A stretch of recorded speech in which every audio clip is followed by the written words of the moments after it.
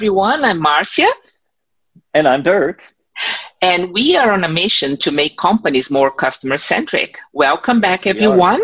And hi to those watching us for the first time. Hey, welcome, everyone. Yay. The last time, we used Red Riding Hood as an analogy to show how important a customer journey is in keeping the customer on track and not looking for distractions, which is in the case the competitors' offerings. Also, the customer journey ensures a repeatedly safe passage through the forest, making customers come back. That would be loyalty, which is a gold nugget in the world, where pretty much everything is commoditized. So there are so many beautiful flowers along the path that can distract customers from doing business with us. So let's say if we want a premium car, I want one, and I go for a BMW, but on the journey, I will probably find other offerings from Lexus, Cadillac, Mercedes. Or if I am at a major airport and I want to fly to one specific city, I have a lot of options from different airlines to the same location. So which one do I pick and why? And if you think about your coffee in the morning, if you live in a city, chances are good there is an abundance of coffee shops around you. So without putting too much at the center of the story, last time when we talk about customer journey using Red Riding Hood as a metaphor, we introduced two of the most central ideas of customer experience. And these are easy and enjoyable, reliable and repeatable. So Dirk, can you share an example? Oh, absolutely. I'd love to. So, yes, let me take us into the world of coffee shops. Okay. So when we think of the modern coffee shop, and I'm in Toronto, I live in Toronto, and it's true, there is an abundance of coffee shops around me. I always wonder, how can they make, how can they survive with there being so many coffee shops? And because basically most of them, or all of them, they offer great coffee.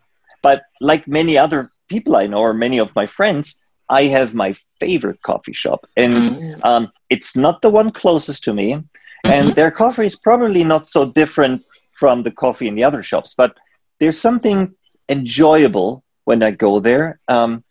They bake their own pastry, and I can see them when in the back when they're loading the oven, and I just love the feeling of something being locally produced. They're making a cinnamon bun, which is out of this world. So another good reason to go. But more importantly, the owner, she creates a special atmosphere in the room, and it's hard to describe, but there's a sweetness and attention to her guests' needs, which is in a way hard to escape. And every time I'm there, I just sit down, it calms me down, I work, I just, I don't know, I just sit and enjoy. And see, I'm not even talking about coffee anymore. But Marcia, you lived in the world where the modern coffee shop was basically invented. Do you have kind of the same experience? Yeah. So now I'm in Miami. I haven't found as many options as I had in Seattle. In Seattle, I had tons of options. And I agree with you. There is something about coffee shops that make them special. I used to drive to two of my favorite ones because of not really the coffee, it was the environment. Coffee is just one element. So what you mentioned, the ambience, the smell of the place, the way I was treated, how I felt when I was in those places, or how I feel when I go to my favorite one, as you describe it, it's really about the experience. Yeah.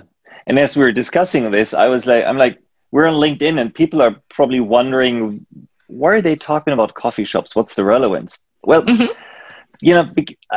it's about creating loyalty, and it's no different if you're a small business or a multinational.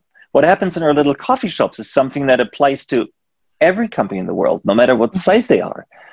Just last century, a few decades ago, we were basically living in a product-oriented world.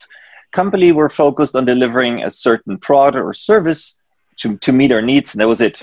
I want coffee, here's your coffee.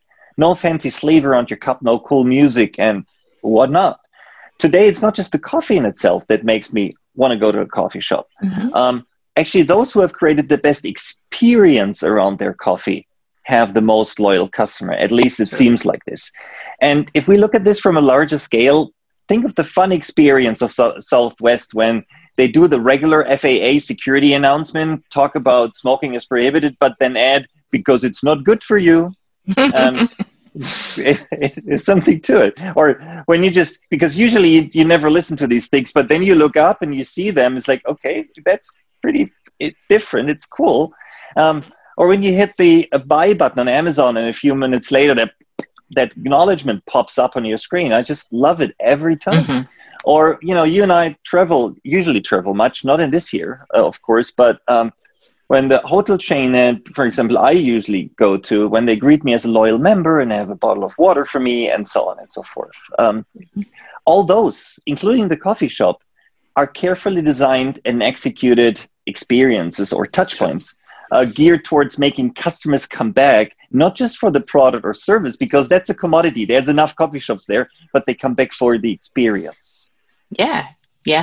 So in a good customer experience, everything is geared to providing the ideally easy and enjoyable experience all over again.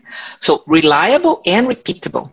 And this is the fabric of customer loyalty. This is how it's made of.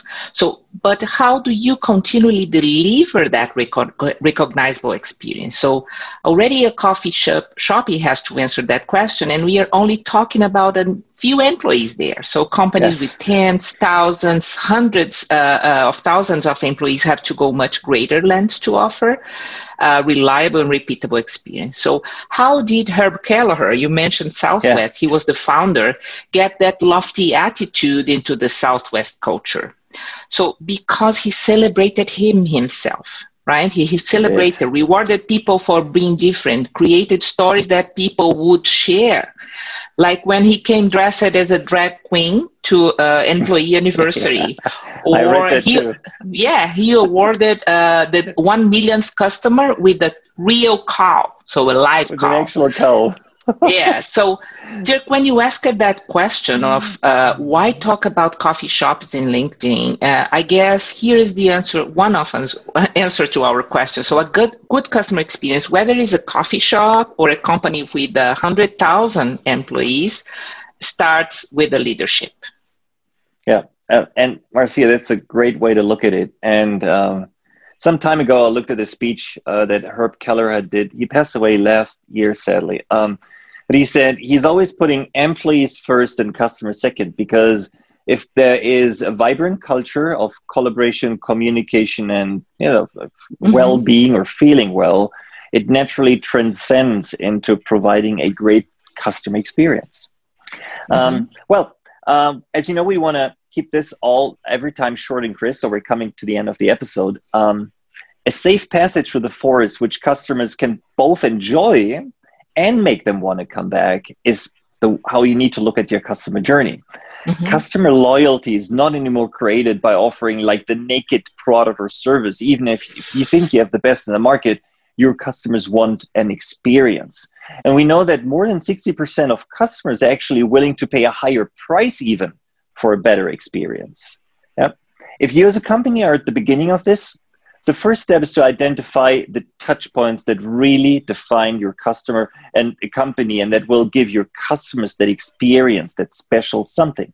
And if you have a believer like Herb Kelleher at the helm, that couldn't hurt either. Yes. So we hope you liked today's sessions, and we hope to see you soon. This is Dirk. And this is Marcia. And we're on a mission to make companies more customer-centric.